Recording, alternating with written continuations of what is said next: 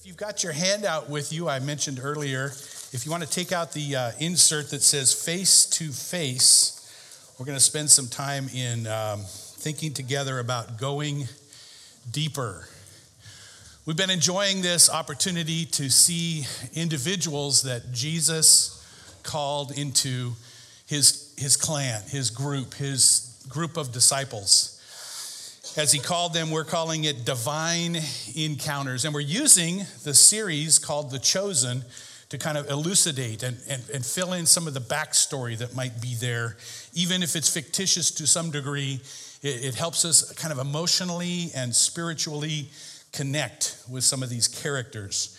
So we've looked at some unlikely disciples. We've looked at Mary Magdalene, who was possessed with 7 demons before Jesus called her, healed her, and brought her in as a disciple. We've looked at Matthew, the hated tax collector, one who was far away from anybody in their culture. Jesus changed his life. Jesus called him, and he became one of the core pillars of the church.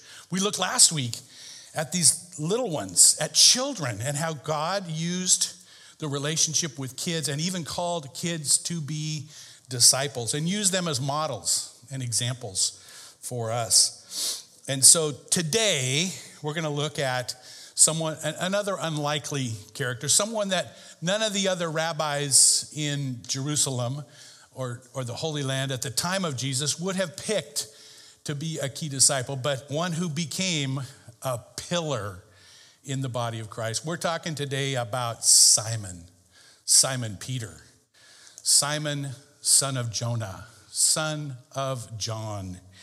And as we look at Peter today, we're going to look at a story that really solidifies his calling and his call from Jesus to go deeper, to dig deeper, to grow more. And I hope you're here today with that passion or that call on your life as well, that God would use Peter as an example, as a model, and say to all of us, go deep, go deep, go deep.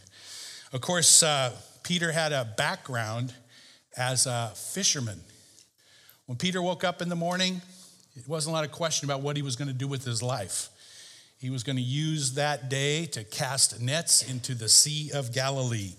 Peter came from a place called Bethsaida. Bethsaida means house of fish. What's that tell you about, that community? When he found a partner to marry in the movie they call her Eden, she was from Capernaum. Capernaum had this huge place to process fish. It was the biggest place on the sea to process fish. So instead of Eden moving to Bethsaida with Peter moved to Capernaum with Eden and took over a spot to live there. In fact, he became a prominent resident of Capernaum in the long run and used that spot to process fish. That was his key thing. Each and every day, he was about that. Now, it starts off by just saying, this is Luke chapter 5, verses 1 and following. If you've got your Bibles, jump in with us. If you want to do it off the page or off the screen, that's good as well. One day as Jesus was standing by the Sea of Galilee, or sometimes referred to as the Lake Gennesaret, the people were crowding around him and listening to the Word of God. They were actually listening to Jesus, who is the Word of God, as Jesus walked along the shore and was teaching followers, teaching the crowds that were around him. Verse 2, he saw at the water's edge 2 boats left there by the fishermen who were washing their nets. That tells you a little bit about what they're up to. They've been fishing all night. We're going to find that out later. And now they're cleaning up their mess. They're getting ready for the next day, and they're washing and even repairing their nets. They're at the water's edge, but they're not in their boats at the moment. These boats that were left by the fishermen. So what you've got here is scene 1, Jesus walking along and noticing 2 boats. Notice, while the people are listening to his teaching, Peter is not what it says. They were washing their nets. he got into one of the boats, the one belonging to Simon, and asked him to put out a little from shore. Then he sat down and taught the people from the boat. In this case, you think about it for a minute. Jesus gets close enough to Peter. They've already known each other. He's already prayed for his mother-in-law. We've already had some interaction. But Peter is now in a probably pretty frustrated mode because he's, as we're going to find out, found no fish, no success for his business really all night. And he is not one who's following Jesus at this time. The people are walking by, and it's almost as if Jesus is feeling claustrophobic. There's a couple of times where Jesus gets out into a boat or away from, or even on the Sermon on the Mount, lifts up apart from the crowd so that his teaching verbally, vocally, and in earshot could go forward and spread. Peter is busy. Peter has his to-do list, and he's going through it, and he is not yet connected to Christ. He is distracted, probably, in a lot of ways. He's probably disinterested, and he's probably frustrated and preoccupied. Let me just pause there for a minute. I know sometimes we come to worship. Sometimes even in church, we might be disinterested or dissatisfied or distracted. Does that ever happen to anybody else? Are any of the rest of you attention deficit disorders like me? You know? How many of the rest of you are looking down at your phone with your to-do list in hand? As soon as I get out of here, here's what I'm going to do. You know, got to get this done because Sunday leads to Monday, and you know what you got to do on Monday, right? Be careful, because that's where Peter finds himself when Jesus gets a hold of him. He is distracted. He is distressed. He's actually discouraged because the night before had been fruitless. And you need to know that even if you come to Christ today with those kinds of distractions or those kinds of disappointments, he will still reach through all of those and grab your heart. He will grab your soul. He will build you up and cause you to do what he did with Peter, to go deep and to find this face-to-face encounter with the Lord himself. Be careful. That's where, see, Peter just wanted to live a normal life. I don't think he had this idea in mind at all of being Jesus's key follower, of being a pillar in the body of Christ, of being the one who one day would preach the sermon on the day of Pentecost and have 3,000 people come to a relationship with Jesus and get baptized in one day. He didn't have that in mind. I mean, you can see that through this. He's washing his net. His identity is in the nets. His identity is in the boat. And yet Jesus has something so much greater, so much deeper, so much higher, just like we sang about today. Jesus is about to mess up Peter's life. You know, he's going to mess with his nets that he's just cleaned. He's going to get them so filled that Peter's going to be amazed and called. Well, what do you think Jesus was teaching? I just put up a picture of this boat here. In 1986, it was a severe drought in the Holy Land.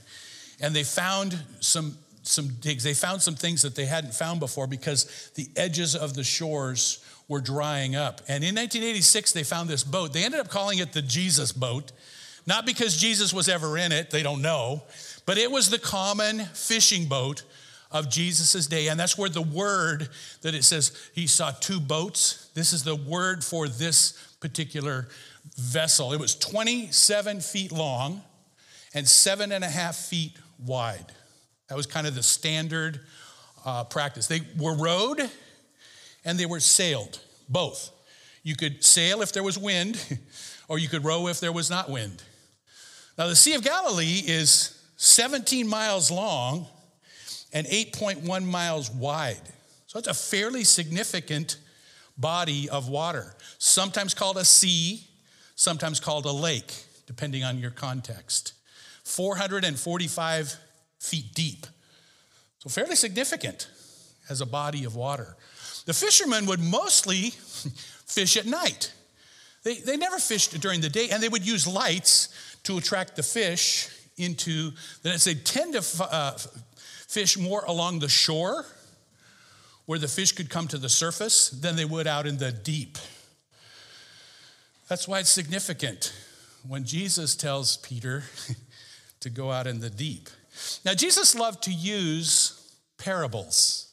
He used to love to tell stories.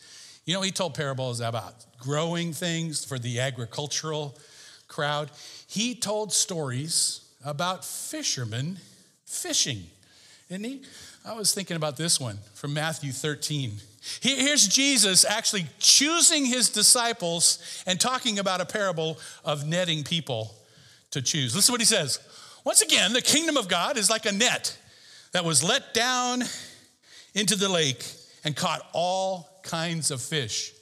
Isn't that what Jesus is about right now? He's catching all kinds of fish. He's got people coming to him like the rich young ruler that goes away sorrowful because he didn't want to give up his possessions that had gripped his heart. You know? He was calling people like Mary Magdalene, like Matthew, and like Simon Peter to himself. Look what he says. When it was full, the fishermen pulled it up onto shore. When they sat down and collected the good fish in the baskets, they threw the bad ones away. This is how it will be at the end of the age. The angels will come and separate the wicked from the righteous. Whoa, what a picture. I mean, this would be the kind of parable that fishermen would understand. You toss some and you keep some. Now, Jesus called them all. Jesus wanted everyone to be his disciple, but some, as I mentioned, chose against that. Jesus used these everyday models and examples to show the principles of God. Now, I want to show a clip here from The Chosen. It's of Peter relating to his wife. In the picture, she's called Eden. And their conversation about spiritual matters, because Peter, prior to coming to Christ, is in the movie, in a crisis. Peter comes to Jesus numerous times about taxes. By the way, Bethsaida had a lot higher taxes than Capernaum. It could be that part of Peter's motivation to move to Capernaum was that it had a lower tax rate. Peter seems to be maybe preoccupied with taxation. Maybe he's just in debt. We don't know. You know, he's the one who comes to Jesus and says, what are we going to do about paying our taxes? He comes to Jesus 2 or 3 times about taxes. And in this story, there's the backstory that might help explain that as he talks with his wife. Could you hit the lights, Brent? I can't do this Jimmy? anymore. Please listen to me. I haven't been honest with you. There's no woman. It's not gambling. Look, a few days ago, I looked you in the eyes and I told you, I've got this. I lied. What do you mean? I've been fishing on Shabbat because I've had no choice. Andrew has text dates. I've got text dates. We haven't been able to keep up. I did some things I'm not proud of to fix it, and now it's gone bad. And we're in trouble. We? What do you mean? I'm in trouble. But we, because I need a miracle, or I can be in big trouble. I'm not a child. Stop speaking in riddles. Tell me what's happening. I could go to prison. We could lose the house. What? The cut in my ear, it's from a roommate. Simon! If I don't catch a ton of fish or get some help somehow, they'll arrest me. Or kill you. They are Romans. Yeah, so I need to go Go now. where? To fish. I gotta spend the rest of the week doing nothing but catch every fish I can and hope I can fix this somehow. So that's why we can't take your Ima. It's just not possible. No, she has nothing to do with this. I will not let you punish her for your sins. Eden, you can't do this alone. Can't tell me what I can or can't do. You have had your eyes closed around here, and God is with me even if you aren't. Sorry. Where is your faith? What? You hurt me. And faith isn't gonna get me more fish. I'm not talking about tonight. I am talking about long before tonight. You've been different. Before it was gambling, and now it's working and trying to do everything yourself. The popular Simon, fixing everything and charming everyone all by yourself. And fishing on holy days without even thinking about it, with no respect for our God. What about pikuach nefesh? We can break a commandment to save a life. Our lives are at stake You here. don't know that because you have not pursued the Lord lately. Not like the man that I married. That is why you are stuck and you feel desperate, and now you're off to try to fix it yourself again.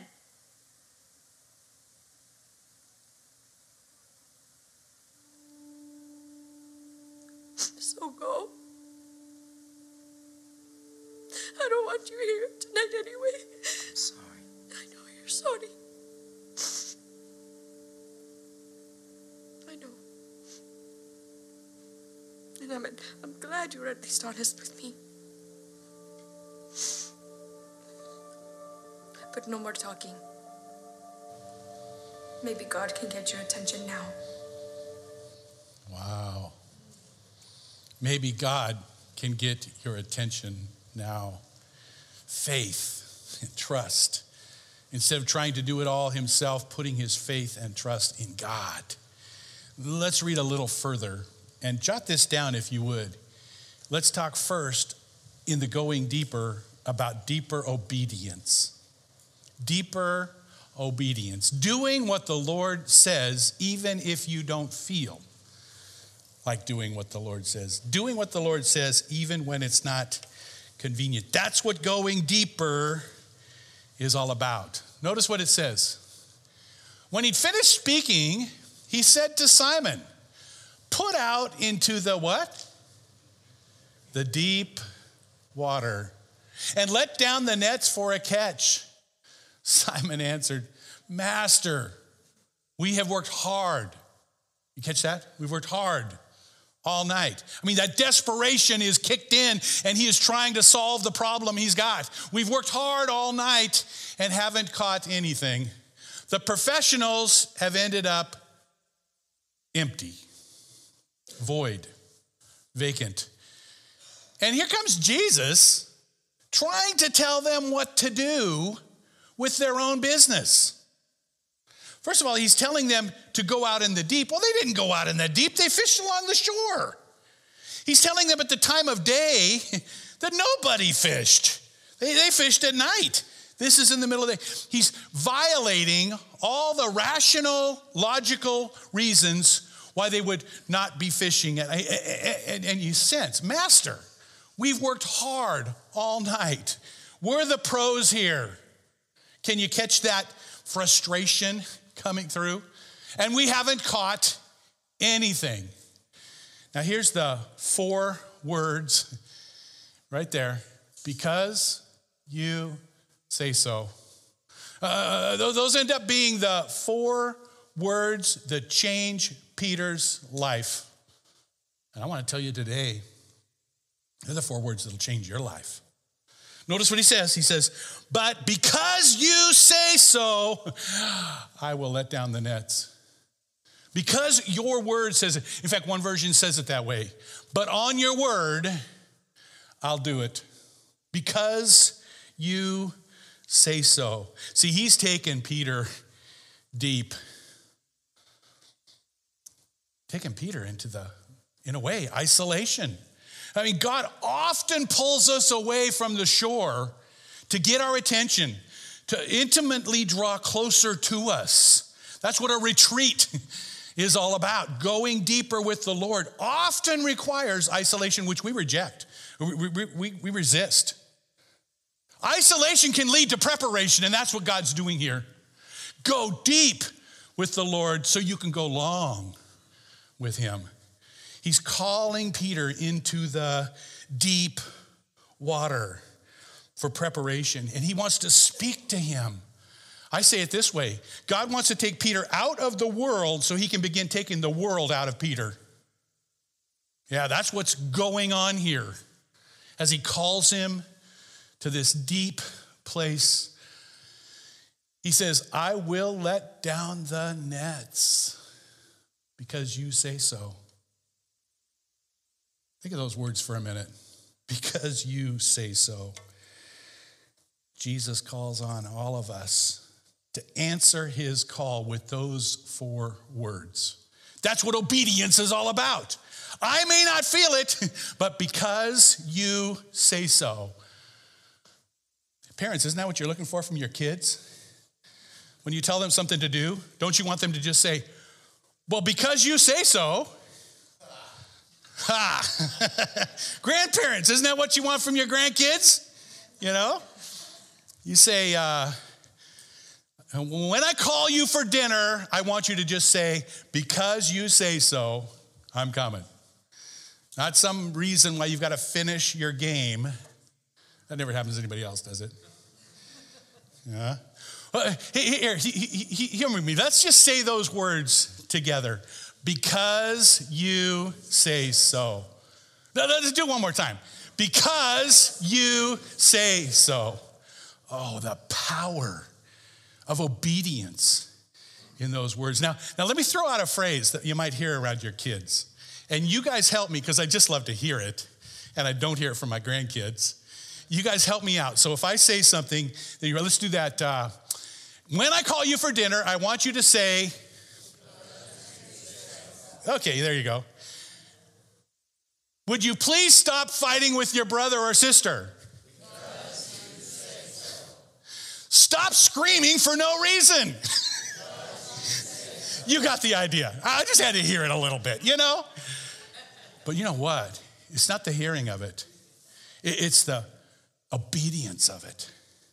It's the acting out of it. It's when we say to the Lord, both silently and publicly and in person, because you say so. See, this reluctance that Peter had saying, I'm the expert here, what in the world are you calling me to, was directly related to his saying, because you say so. When they had done so, done what? Let down their nets for a catch. They caught such a number of fish that their nets began to break. So they signaled their partners in the other boats and came to help them. And they came and filled both boats so full that they began to sink. I mean, think about it for a moment. You know, jot this down. Jesus often asks to borrow something. What did he want to borrow from Peter? The boat, his time, his energy, his clean nets. He's going to borrow. Now, let me just say it this way. What is in your life that you're willing to yield to God and say, because you say so, it's yours? I mean, every item in your life you should be saying, it's not mine. The relationships you have, even the kids and grandkids you've got, they're not yours. They're his. And he may call on you to say, surrender, yield, give. Because you know what? You can't outgive him. You cannot outgive God. He is going to want to borrow something. Now, you're going to be the steward of that. You need to make your house payment. You need to change the oil in your car. You need to do things that would be responsible, but it's the Lord's car. It's the Lord's house. It's the Lord's car. It's the Lord's period. Because you say so. You can borrow whatever you want. Can I say something else here? God's blessings often mess up your life. Okay? What happens here? The blessing of God breaks the nets that Peter's using to make a living. Imagine that for a minute. You know, the things you pray for, the things you yearn for, the things you long for are going to change your life. How many of you, when you were younger, yearned for kids? Kids are the greatest thing God ever made, but they mess up your life, don't they? Have I got agreement, or am I the only one, you know? How many yearn for grandkids? Now, they're a little bit better because they're messing up somebody else's life too, you know? Right? Right?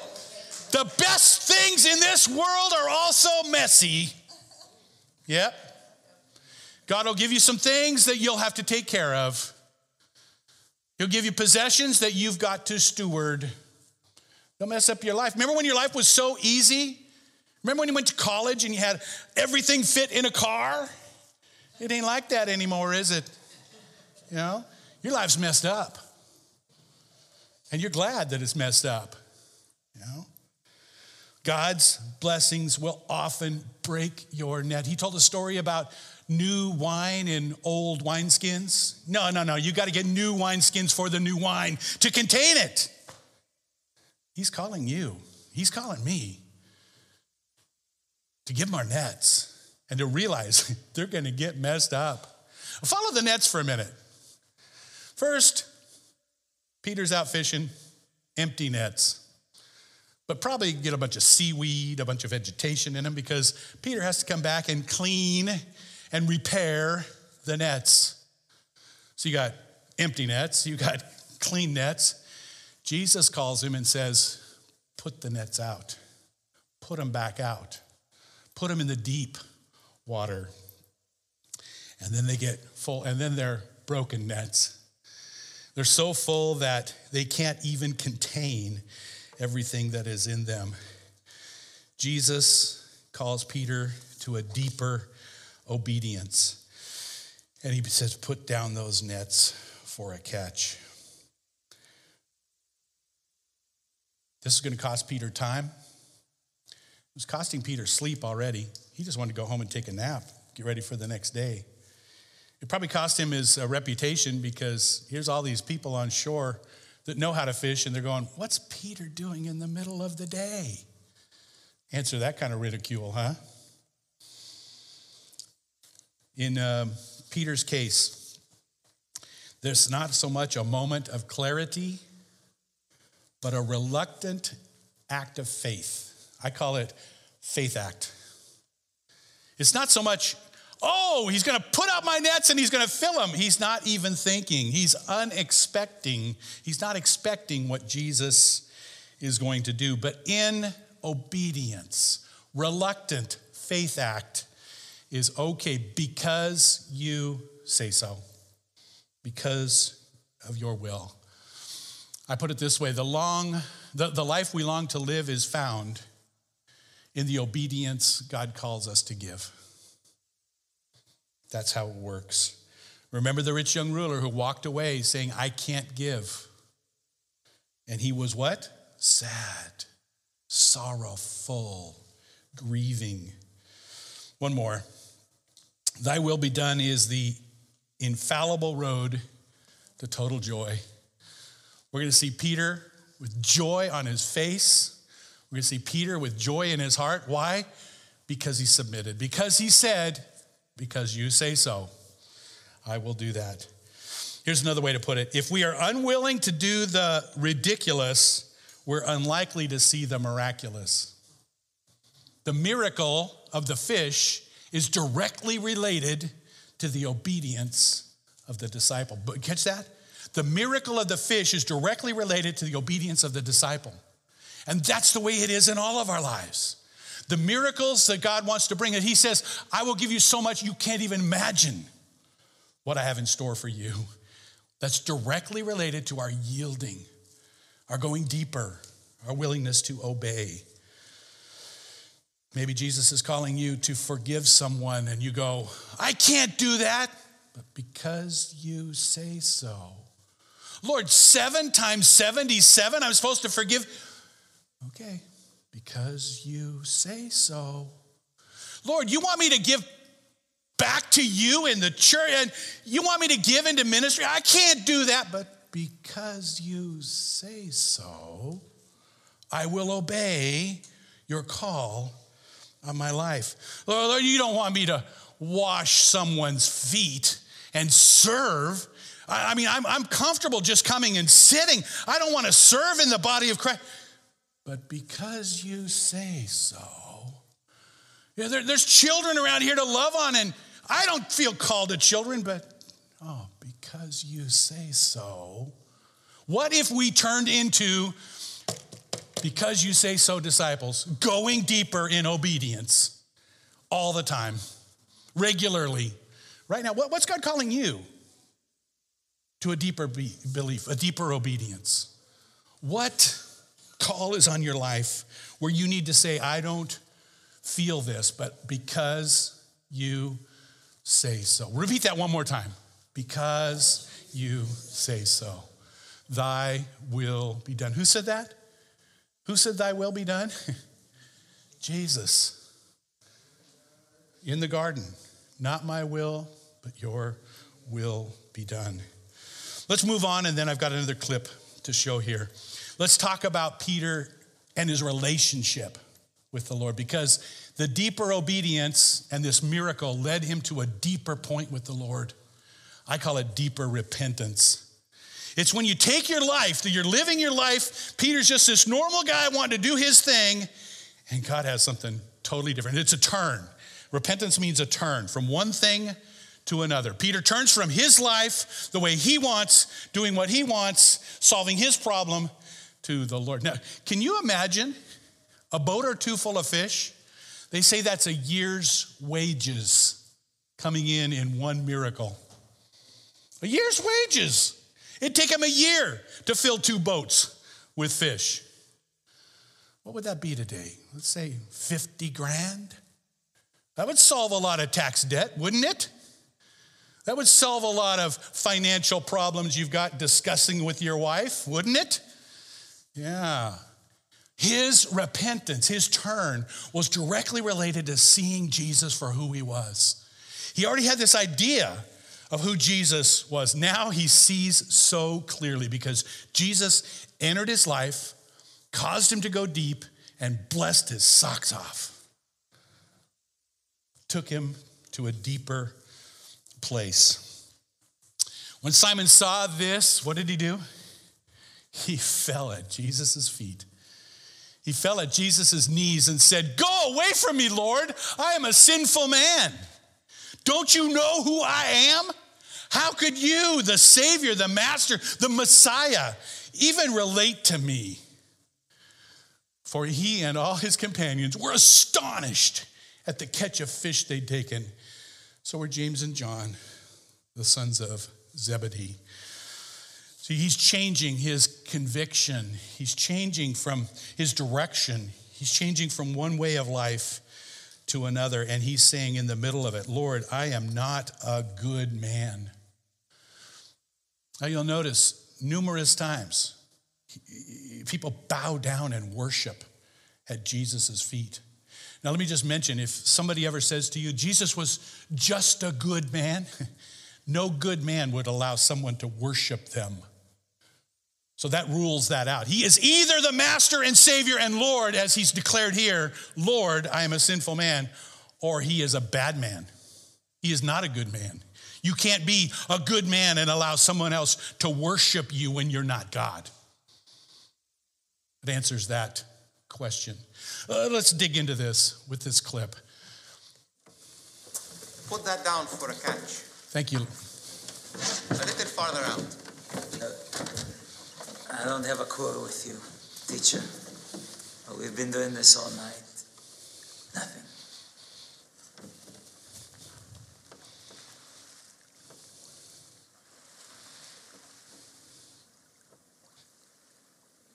All right. That's your word.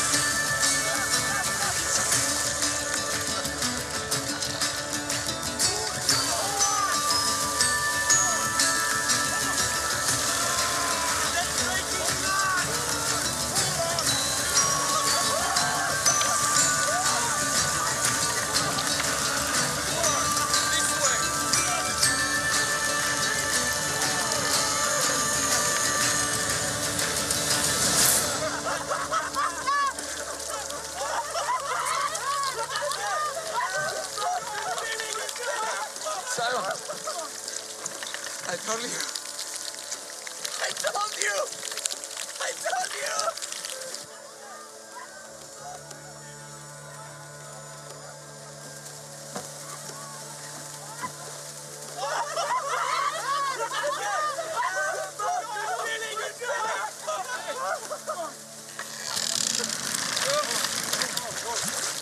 The boat, it's still get out! It needs to get out!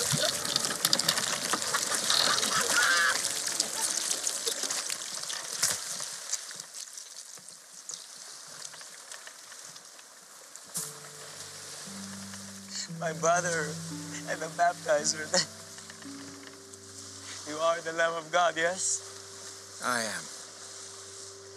Depart from me. I am a sinful man. You don't know who I am and the things I've done. Don't be afraid, Simon. I'm sorry. We've waited for you for so long, we believe. But my faith, I'm sorry. Lift up your head, fisherman.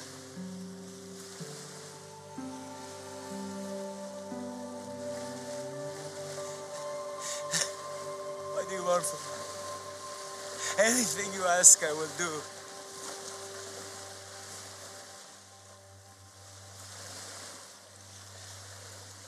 Follow me.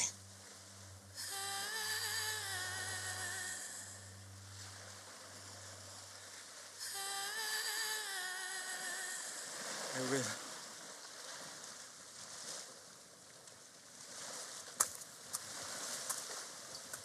Rabbi.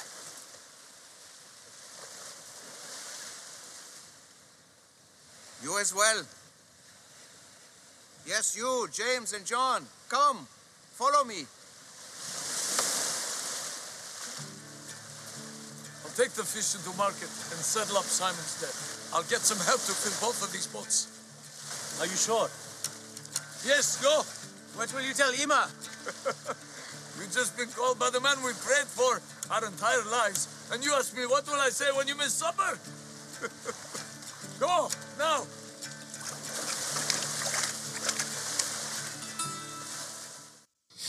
Oh, that's one of my favorite scenes, huh? Is that good? You catch where he's bowing down on the shore and he says, "Depart from me, I am a sinful man." I mean, that's the idea of deeper repentance. When we see Jesus for who he is, when we see God accurately and clearly, we see ourselves more clearly. When you see who God is, you can't miss who you are.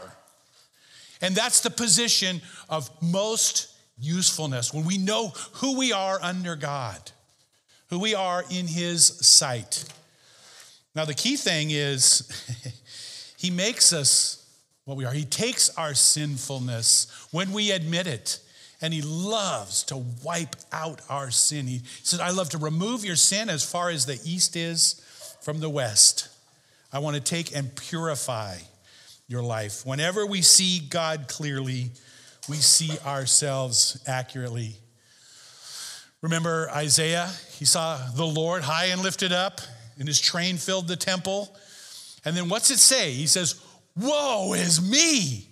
I am undone. I am a sinful man." He says, I have unclean lips, and I live among a people of unclean lips, for my eyes have seen the King, the Lord of glory. When you see God for who he is, you can't help but say, whoa. And that's good. That's a good place to be. If you want God to use you, it's not out of pride, because God resists the proud, but gives grace to the humble. Oh, brothers and sisters, that we would be like Peter and say those very words, "Lord, depart from me from sin." Now, what's interesting is Jesus, as if he says, "I ain't going anywhere. You can chase me, you can try to chase me away, but I'm not leaving. I'm with you, and I will be with you forever, even to the end of the world, even to the end of the age." We are led to a place of recognition of our unworthiness. Deeper repentance leads to reorganizing our unworthiness and reorienting our worship. Our worship should flow out of a sense of who we are. The Amazing Grace song that saved a wretch like me. That's the amazing. God's grace becomes all the more amazing the more we realize who we are under him. We realize his grace is abundant because we look inside our hearts and realize if it weren't for his grace, we would be obliterated. There's no way we would even stand in the presence of the Lord. We see God clearly and we see ourselves, and our worship flows from that. If we never see Jesus clearly, we'll never obey Jesus completely. Recognizing our brokenness is not a disqualification, it's a prerequisite. Jot that down. Recognizing our own brokenness is a prerequisite,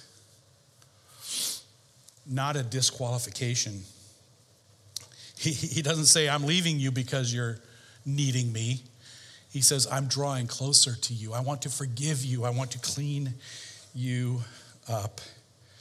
I am not going anywhere. So Peter goes from control to trust.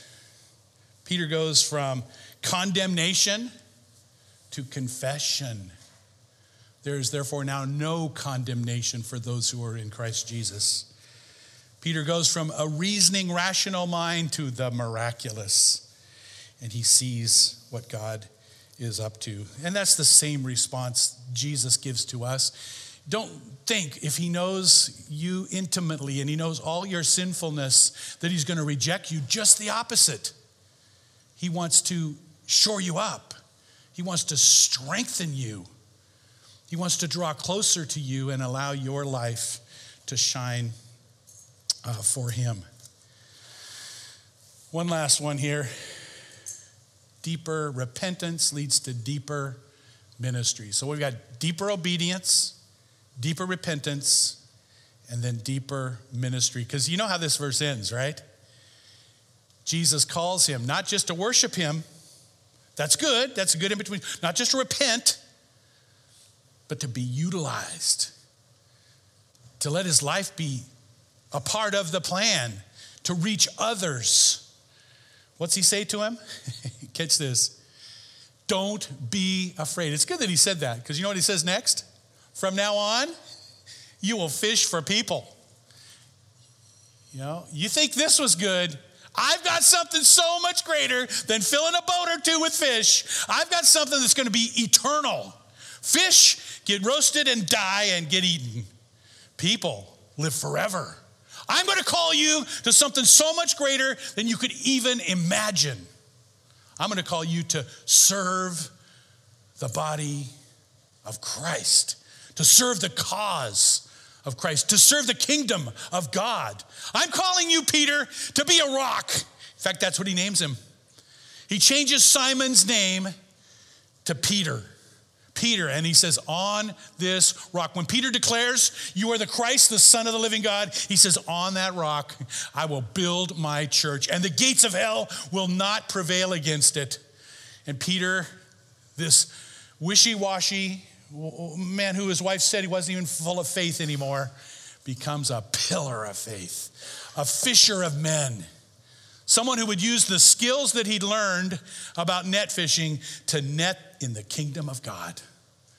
So they pulled their boats up on shore, left everything. What's the key word there? Followed him. When you get down to it, that's the ease of being a believer. The ease of being a Christian. It's not, I got to do this, and a big list of to-dos. Or a list of, well, that means I don't do this, I don't do this. I did 2 do's and 2 don'ts. No. There's one thing. There's one thing, and it's right there. Follow him. Follow the Lord Jesus, and all the do's and all the don'ts are going to be taken care of. You know, don't look at the do's and don'ts. Look strictly at the following Jesus. That was his call for every disciple. That's his call for you, and it's for his call for me. Following Jesus as a husband and father, as a daughter and mother, as a friend and believer, as a community member, a neighbor and friend. What is he calling you to do? He's calling you to follow him, follow his heart, follow his love, follow his ministry. We follow, and if you say so, God. in this ministry recognize that our brokenness is a prerequisite. Did I go backwards on that? Yeah, here's what I want to do. We serve an if you say so or because you say so Savior, and he calls us to be an if you say so or because you say so people. So here these nets that were empty and then washed. These nets were then put in the deep and filled. These nets were then broken. Now these nets are left with the boats. Peter leaves behind those things that used to be so much a core to his identity. God calls you, don't have your identity in anything other than him. Now, he may call you to use your vocation to serve him. Not everybody leaves their fishing boats behind. Some use their fishing boats to serve. That's fantastic. Let him call you where you are to be called, and let his call on you shine. Obeying Jesus will bring joy. Peter's life is just, it's changed. From now on, he'll never be the same. It's drastically different, and he'll never be disqualified. Obeying Jesus brings joy, and repenting brings our relationship, provides our relationship with him. And our ministry gives us our destiny, what his big plan is for life. So is there anything you are resisting in your life today? Is there anything you're resisting to obey that you need to say, because you say so, Lord? Anything you're saying no to that you need to say, yes, Lord, in? It all hinges on that. I'd like for us to head into a time of communion.